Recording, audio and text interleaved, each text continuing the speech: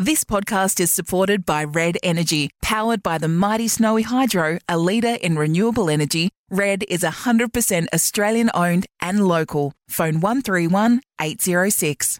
Congratulations! Victoria's housing market has rebounded strongly this year. Hammers were falling once again. Buyer numbers per auction are actually up on last year. Rates, of course, on hold again at 0.25%. National house prices were still rising. A man's home is his castle, and today it goes under the hammer. Welcome to Under the Hammer for Red Energy. Moving house? Call local energy retailer Red Energy. Yes, hello and welcome to Under the Hammer for another week with Ben Reid and Claire Parks from Ian Reid Buyer and Vendor Advocates. Sam Hargraves here as well. It's all thanks to Red Energy. Moving is hard, but switching your electricity and gas is easy. Call Red Energy on 131 806. Ben, Claire, it's been a very, very big week for the state, but also especially for real estate. Yeah, never a dull week in real estate, and particularly with these lockdowns. I mean, unfortunately, this week we're 2 steps forward, 1 step back, and we felt like the momentum was in the consumer confidence was starting to pick up, but unfortunately we're having to backtrack a little bit this week. Before we dive right into that and what it means for the real estate market, whether you're buying or renting or whatever your participation in the industry is, let's just get through the weekend results because there were still some solid results around the place. Yeah, so there were 300 auctions right across Melbourne over the weekend at a clearance rate of 72%. So we compare that to the same time last year and we're actually back up to the same level of auction numbers, and we're also seeing a clearance rate which was even better than the same time last year. So, wow, yeah. So, what does that do for you guys and for the industry? I mean, how much confidence does that give, and how keen is the industry to push that message to say, "Hey, we're still open for business"? Yeah, we're certainly still wanting to push that, and the kind of message that it sends is that things are still happening, things are still getting sold, and there's certainly still buyer interest out there. I mean, some of the opens that we inspected, there were still lines to get in. So the good stuff is still going well, and that's a pretty good sample size to suggest that things are looking on the up. I went to a couple of opens over the weekend, and agents taking it really, really seriously. So they're there with hand sanitizer. You know, some even had the temperature check. Every regulation is being followed, and every measure is being followed to make sure that everybody that's going through is safe. And I'll tell you one thing I noticed: the opens are going for longer because they've got to because you can't have so many people in. So you actually got a lot more time to go through. Unencumbered by other people. It was actually it was fantastic over the weekend. Well, I think it's probably a reflection of life generally at the moment. We've got a little bit more time. The stock levels aren't as full as they would ordinarily be. So agents are able to take a little bit more time through the opens. They're certainly being thorough. I think the industry, by and large, has done a fantastic job to be making sure that everyone's safe and sound, and as well as protecting both the buyers and vendors in the transaction. So, as we know, there's suburbs that have gone into lockdown, Claire, Ben. We've got new suburbs sort of coming on as late as yesterday. Just take us through the suburbs that are in lockdown at the moment. Yeah, so they're mainly focused in the northwestern pocket of Melbourne.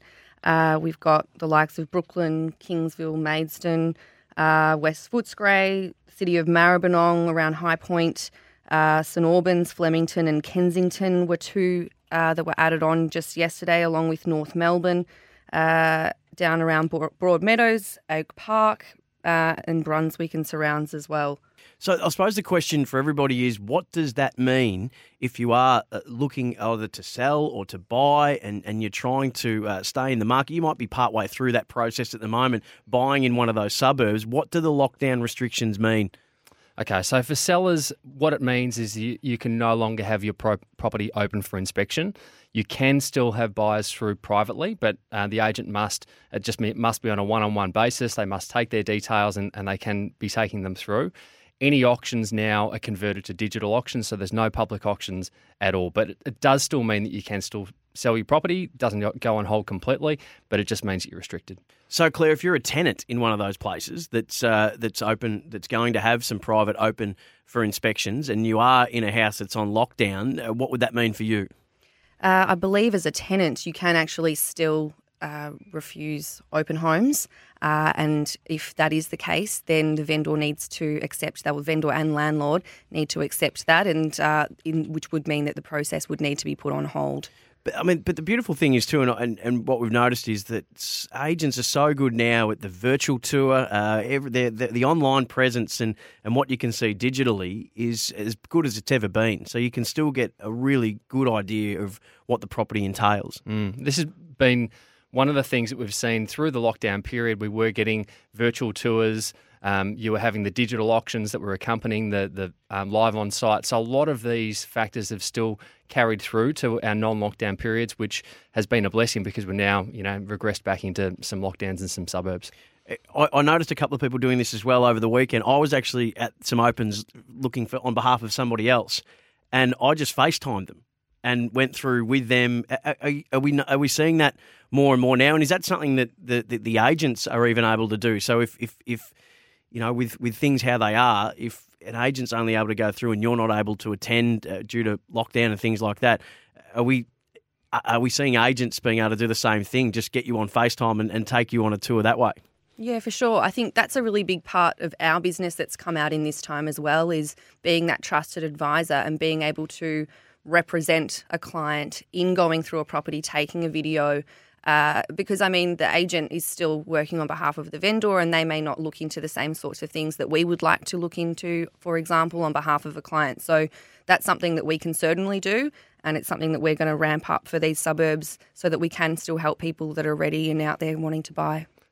So what does it mean, Ben, for residents of a restricted suburb? Can they attend an open in another suburb? So if they're in a lockdown suburb, say they're in somewhere, whether it be Flemington, and they want to go and have a look at a place in Elwood, is that allowed? Yeah, so that's the other side of the coin, is that the buyers within these suburbs can no longer attend open for inspections.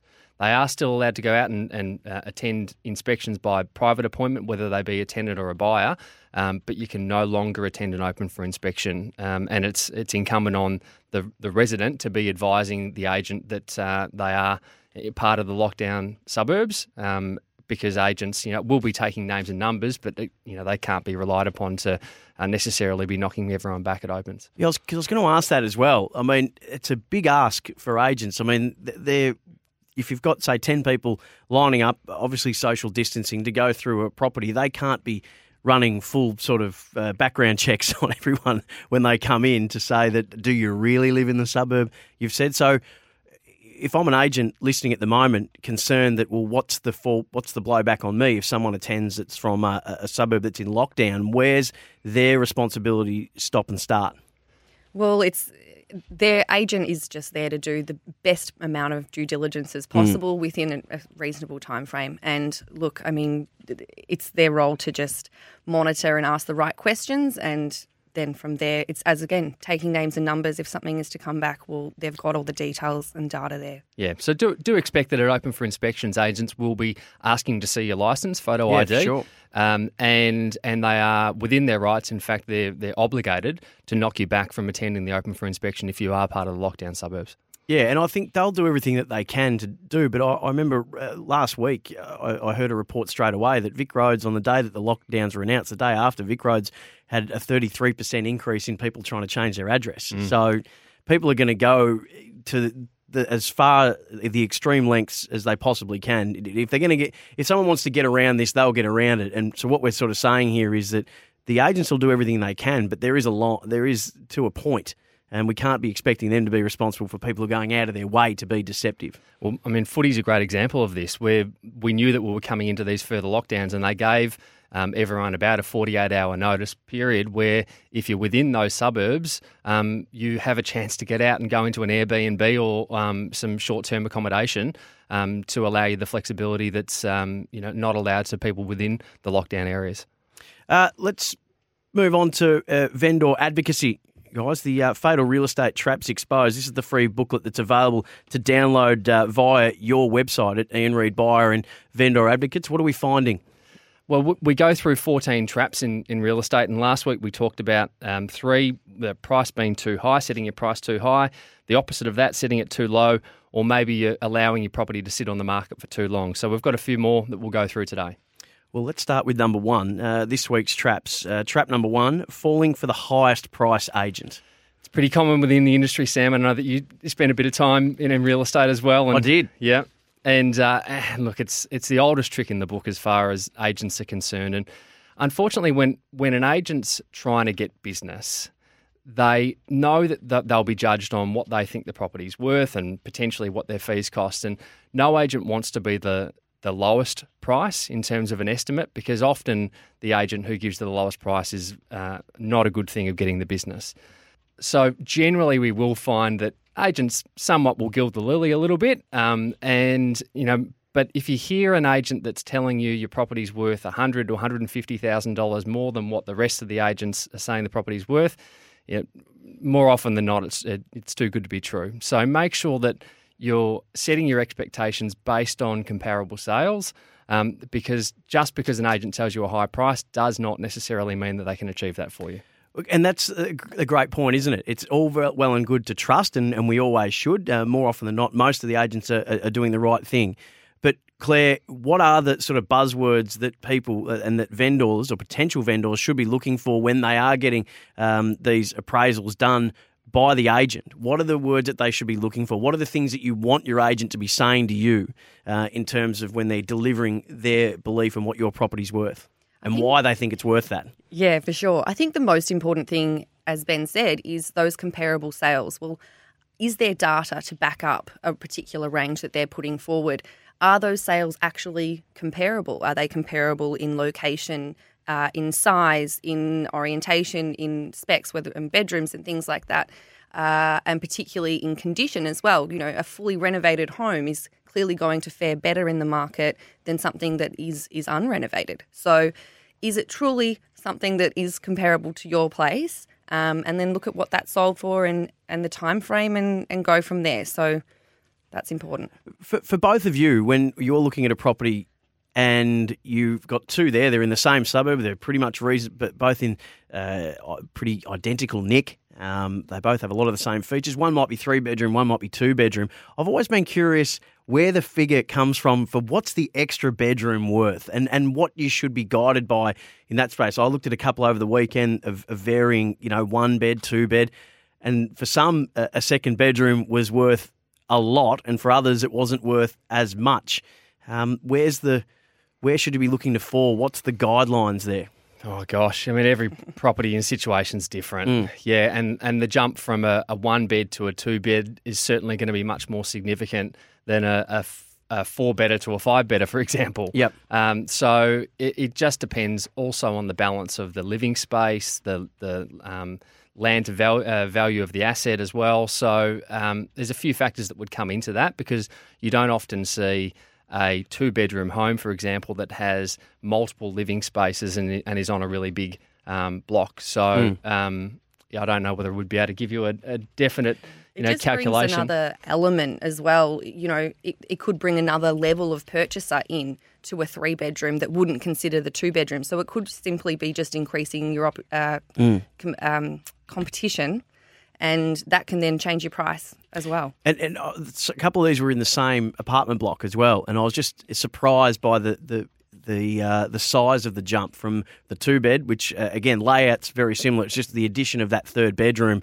Similar size living space, everything else pretty identical. It's just a difference between a 2-bed and a 3-bed.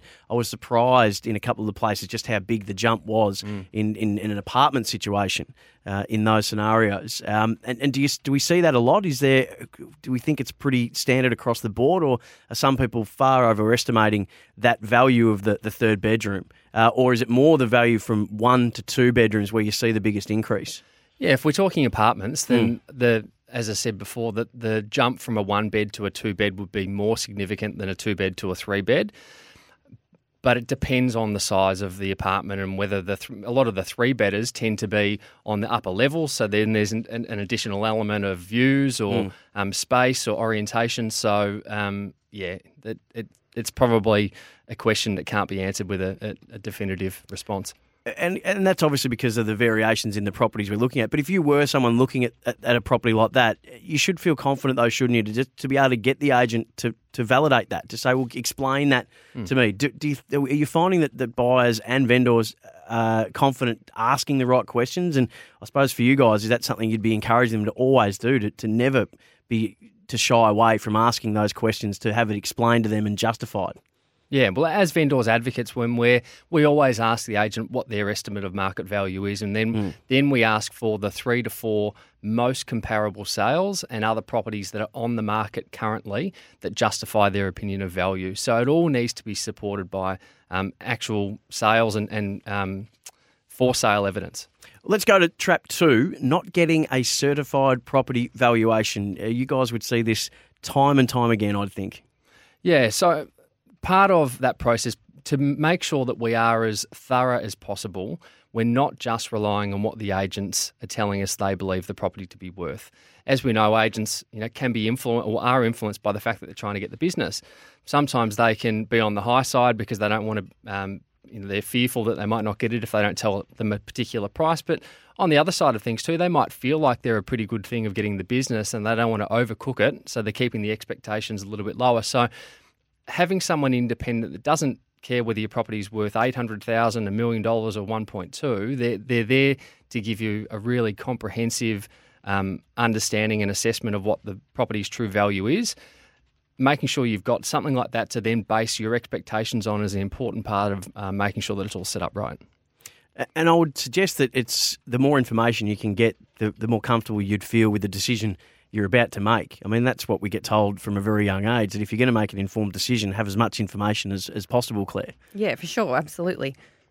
So that's trap number 2, not getting a certified property valuation. Where do you send people? Where do people, because again, it's for a lot of people, this is their first experience, whether it be buying or selling.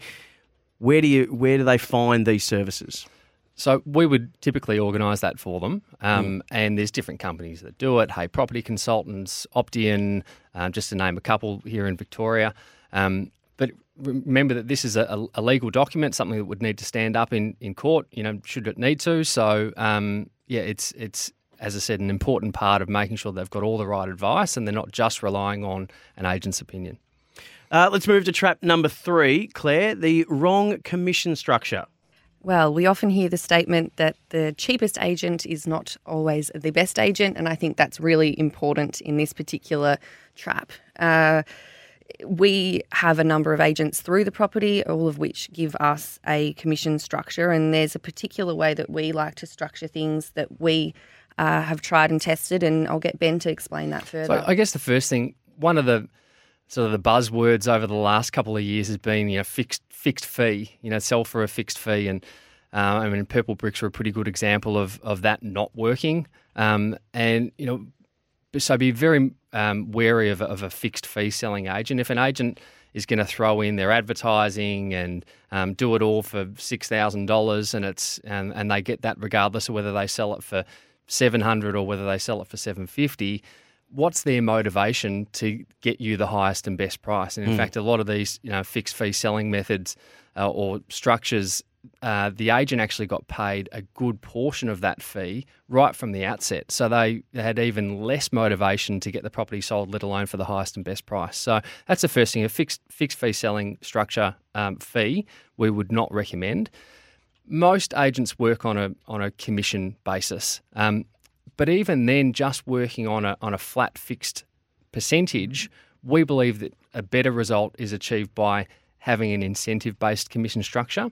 So what that might look like, instead of it being a fixed percentage of 2%, make the agent work to get their 2%. Let's reduce that fee down to 1.75% or 1.8%. If we then are looking at $1 million sale, for example, you're then knocking off $2,000 off the commission from the outset. But the balance to that is then incentivise them to get a really good result. So instead of it being 2%, offer them 1.8%, but then give them 10% of anything over $1 million. So essentially what that makes them do is that they then need to sell your property for $20,000 more in order to get back up to their flat rate of commission. And anything above that, they're on a really powerful incentive to not just sell it for your minimum price, but to exceed your expectations. Gee, I'd never even thought of that before. I think that's a fantastic idea, isn't it? And we see it in sports all the time. We see incentive-based contracts for athletes, and we've seen how successful they can be. But just explain that again, because I think it's really clear, but it's important to know exactly what you're saying there about drop their commission, say it's $1 million property, 1.8, but then if they do get anything over that, you'll give them not 10% of the whole sale, No, but just- it's 10% of whatever they get over the benchmark. Just the bit at the top. So if they sell it for then an additional $30,000, they then get an additional $3,000 in the commission. So, and what kind of success are you seeing with this? I mean, do the agents that do it, how do they feel about it? I mean, because that would scare off maybe some purchasers, or that would scare off maybe some sellers in a way, because they're thinking, oh, geez, I'm going to have to pay so much. But when you've seen that structure put in place, how successful has it been? Yeah. So we've analysed thousands of transactions done with our company, and this strategy is proven to get a result that achieves a sale price over 2% higher than that are on fixed or flat rates of commission. So on an $800,000 sale, that's the equivalent of about $19,000. So it's important that you do set the structure right, that you're not setting it too low so that they're getting this larger fee for no additional work. But additionally, you don't want to set it too high so that it's not achievable. And because I can give you examples of working in real estate where you've got an agent that has got an offer for the vendor. The vendor says, look, we'd really love to try and get a little bit more, but if that's the best that we can do, then we're prepared to sell. Vendor's happy, buyer's happy. Guess what happens? Transaction is concluded, and the agent normally doesn't go too much further. But if they're on a 10%, 15% incentive, and they know that this buyer's just gone and bid for $50,000 higher than the offer which they've put in on another property before, they're going to go back to the well. What gets rewarded gets done, and whether that morally be questioned, it's just human nature that they're salespeople and they will work harder to earn some more money. Absolutely. So let's address that elephant in the room then from the position of the buyer. First and foremost, though, from the vendor, that would fill me with a heap of confidence to know that this person, we've got the price set here, but I tell you what, if they get over that, then they're going to get there's a really juicy carrot being dangled to sell that property. So that gives me a lot of confidence as a vendor. And I think if you're the real estate agent too, you know that your salespeople are going to work that extra bit harder, which is fantastic. So there's a win-win there. But if you're the one buying the property and you're listening to this right now and you're going, well, hang on a minute, you shouldn't be too alarmed, should you? Because you're under no obligation. No. As the buyer, if you don't want to go higher, you don't have to. No. And let's not forget that the agent is working for the vendor. They're there to get the best and highest and best price for their client, who is the vendor. So I think being aligned in your goals, and that is to achieve the highest and best price, not just the minimum figure that the agent can achieve, is proven to get a better result for everyone. So Claire, you do more with the buyers as a buyer's advocate. So if you knew that real estate agent had that structure with that vendor, and you've got your buyer there saying, well, what do I do here? I mean, they're coming back wanting more. You'd obviously be the calming influence for your buyer. And what would your advice be? For sure. So with that, leading up to putting an offer in, we've asked all of the questions that we need to try and put our client in the best position possible. So it's about coming back to that, and they can always come back and ask for more. But it's also about, balancing out the terms and the fine line of, well, this is our highest and best, and making that clear so that the agent does not keep coming back and asking. I mean, they can push, but it's about standing firm and having done all the get all the information before that to make sure we're in the best spot. So what are some of the mistakes that you've seen buyers make in these situations? So we just wanted to highlight a few of the main ones, and something that we have seen a lot of recently and we think is really appropriate to chat about is the lack of planning going into making the property purchase decision. So, for example, we always encourage, or the beginning of our process is the client coming in and speaking with us, and we get clear on a brief. Now, what's involved in that brief is understanding what the client wants out of the property now, but also taking some time to look into the future and what that might look like. So in a 5 or 10 year odd period.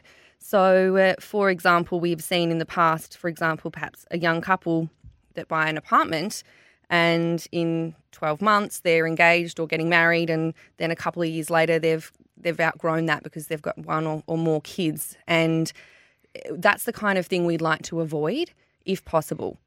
So that's a great question, isn't it? Because your situation now and your situation in 3 years' time, so for example, can be very, very different. Well, look at the year we're going through at the moment. Your situation in 3 days' time might be very different. So that's a really important thing, to sit them down and say, okay, here's your current situation, but what are you hoping your future situation is? And is that property still going to be suitable for you in that time? Yeah, I mean, it costs money to transact real estate, and it's really important to keep in mind that every time you buy and sell, there are costs associated. So let's factor those in and try and get it right from the outset. Because we tend to forget that, don't we? That there is an expense to buying, and obviously there's an expense to buying, but it's not just the price of the property. There's your legal fees and all that goes with it. But selling as well, there's expenses around that too. Yeah. So I mean, they need to be thinking about, well, in 3 years' time, as a couple, if we're going to have kids, we're going to be on dual incomes, are we going to be able to afford it? Is the space going to be right? Or if we do move on from here and to something larger, can we afford to hold on to it? So all of these types of questions that we'd pose get to thinking about, well, is this the right property, not only for us now, but into the future? The mistake I made when I bought my first property was I had X amount of money and I bought a property for that amount of money, and then got in there and went, oh, I've got some work to do. So that the planning is really, really important, isn't it? You might know that that's my budget, but what does that property or properties that you look at, are you going to be able to buy something that needs no work? Because if not, what do you leave in your kick, in the reserve? So to have someone to go through that process with, I think obviously that's really, really important. The planning is just crucial to make sure that you've got all your ducks in a row. Yeah, it's really important, and it's something that we try to get right at the outset to make the rest of the process a lot more smooth for our clients. What's the second biggest mistake that you're seeing people make in the purchasing of a property? I think rushing into a decision. Buying property is a really emotional transaction, and whether it be for investment or for home buyers, we do find that a lot of buyers are rushing into their choice, whether they be to downsize and they go down the beach and they spend the weekend there and they see something fantastic and they get online and they're searching and then they go and have a look at one and then they're committed and they bought something within a month. If they just take a step back, assess it, look at what's available in the marketplace, is this property at this price the right decision for you, and is it the best buy that you can make? And there's no lack of investor articles and next boom suburb and those types of things that happen that on a whim, people think that Seddon's the next thing, and and they're all of a sudden they're off buying an investment property. So don't rush into it. Be calculated. Have a look at a few properties.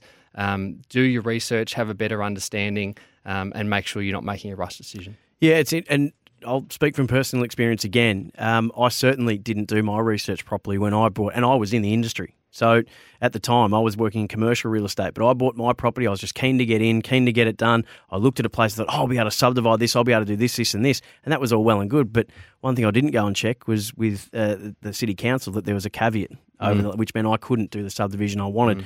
And when I found that out, it was too late. So the research is absolutely crucial. And I think I was telling you guys before we started today that my parents have used buyers advocates before, and where they thought they were going to go and where they ended up was very, very different because of the advice and then the research that was done to sort of show them, no, this is where you're better off. Given what you've told us, you're actually better here with this. So from first-hand experience, I can tell you that I know exactly how important that is. Due diligence, Claire?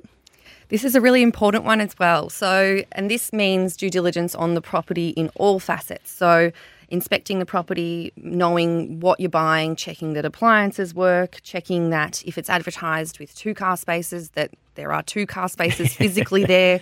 And then as well, looking into the contract. So that's something that we do a lot of, and every single property we look at the Section 32, which is really important in looking at the title, the boundaries of each title. So if it says it's 10 by 30, is it 10 by 30 metres? Are there any easements on the block? If there are, understanding what they are, who they belong to, and whether or not they're in use, and most importantly, is there anything built on them that should not be there? So easements aren't all bad. It's just about understanding that they're there and working around them. And it's also important that if works have been done to the property, that the right permits and things have been, that process has been taken into consideration, and all the documents are in the contract as well. And even simple ones too. I'm amazed at how many people that I've spoken to that have bought places. I said, "Oh yeah, who'd you use for your building inspection?" And they just look at me blankly. It's crucial to make sure you're getting, the building, the pest. As we've said a few times, you can never have too much information. It's the biggest purchase you'll ever make. Yeah, and like what you were saying before, Sam, with relation to the development of sorts, an easement, as Claire alluded to before, you get an easement in the wrong spot that goes right through the middle of the block, and you're certainly not going to be able to build something on it, or you're going to have to go to council and go through the process of trying to remove it or get it moved. Which can be really expensive. Oh, very expensive. Yeah, very expensive. So then it just becomes cost prohibitive, and it's the wrong property for your desired outcome and to do the development. Or it could be it's got a heritage overlay over it, or even a single dwelling covenant. So all of these types of things that, as laymen, if you're not doing this every day, you might overlook something like that. So it's important that you're getting the right advice, not just from the agent, but you're seeking legal advice or independent advice from an expert. Yeah, and don't underestimate the city council. Believe me, when you're looking at mine was a simple case of, well, yep, I could have subdivided, but I couldn't get access where I thought I could have got access because what was a road actually stopped before my property, and we would have had to extend the road. I would have had to pay for that road to be extended. So you talk about cost prohibitive. That's exactly why I ended up selling that property. I had all the plans in the world and all the great ideas, but I didn't do my homework, and it cost me. Yeah. Let's finish off on one that I think a mistake a lot of people make, and that's relying on an agent's quote solely. We've spoken about this a bit over the podcast in terms of quoting and also just relying on the agent's opinions. It can happen on the low side, which is probably the most common one that buyers get a little bit annoyed at. They set themselves up for auction, and it's quoted at a level that they're setting themselves towards the top end of that, and it flies right past it. Sometimes, if you were to look at the comparable sales thoroughly, you could have seen that coming. Other times, it's just unavoidable where there's great competition and things just really kick off and go far beyond everyone's expectations. But at the same time, fixed price, private selling, not every property that is priced is priced conservatively. Some of them are overpriced. So it's important that you're making sure that, again, you're doing your research and have an understanding as to what other properties have sold for, and you're not just being guided by what you're seeing online. Because, worst case scenario, Claire, you would have seen for people that they've taken the advice of the agent and then they've bought the property, then they've gone to finalise their finance only for the bank to say, no, it's not worth that and we're not giving you that. And then you're sort of back to square one, and you've gone through all that process. You've probably might have paid for your building and your pest and all that kind of stuff, and then you're out of pocket. Yeah, for sure. So you want to make sure that when you are buying something privately, because this is most often when we will see that the banks will not accept a particular price, make sure that you've done your research, but also make sure that you've got the right condition in your contract, which is subject to finance. And then if the bank doesn't approve it, you actually haven't lost anything. So that's really important to protect yourself. Beautifully done, guys. We've covered a whole lot of territory here, and it's important, and we'll reiterate what we spoke about off the top as well, that at the moment with suburbs in lockdown, and you can all find those lists on the Victorian Government website. If you've got any questions at all about where you can go, what you can do, speak to your agent, or more importantly, speak to your buyer or vendor advocate. Hopefully you're using Ian Reid, buyer and vendor advocates. Ben, Claire, it's a really interesting time in the world of real estate, and we're lucky that we've got you guys to be able to walk us through it and explain it to us. And if anyone's got any questions about what they should and shouldn't be doing, where can they find you guys? Give us a call, 9430 0000, or you can head to the website ianreid.com.au, or you catch either of us, Claire at ianreid.com.au or Ben at ianreid.com.au.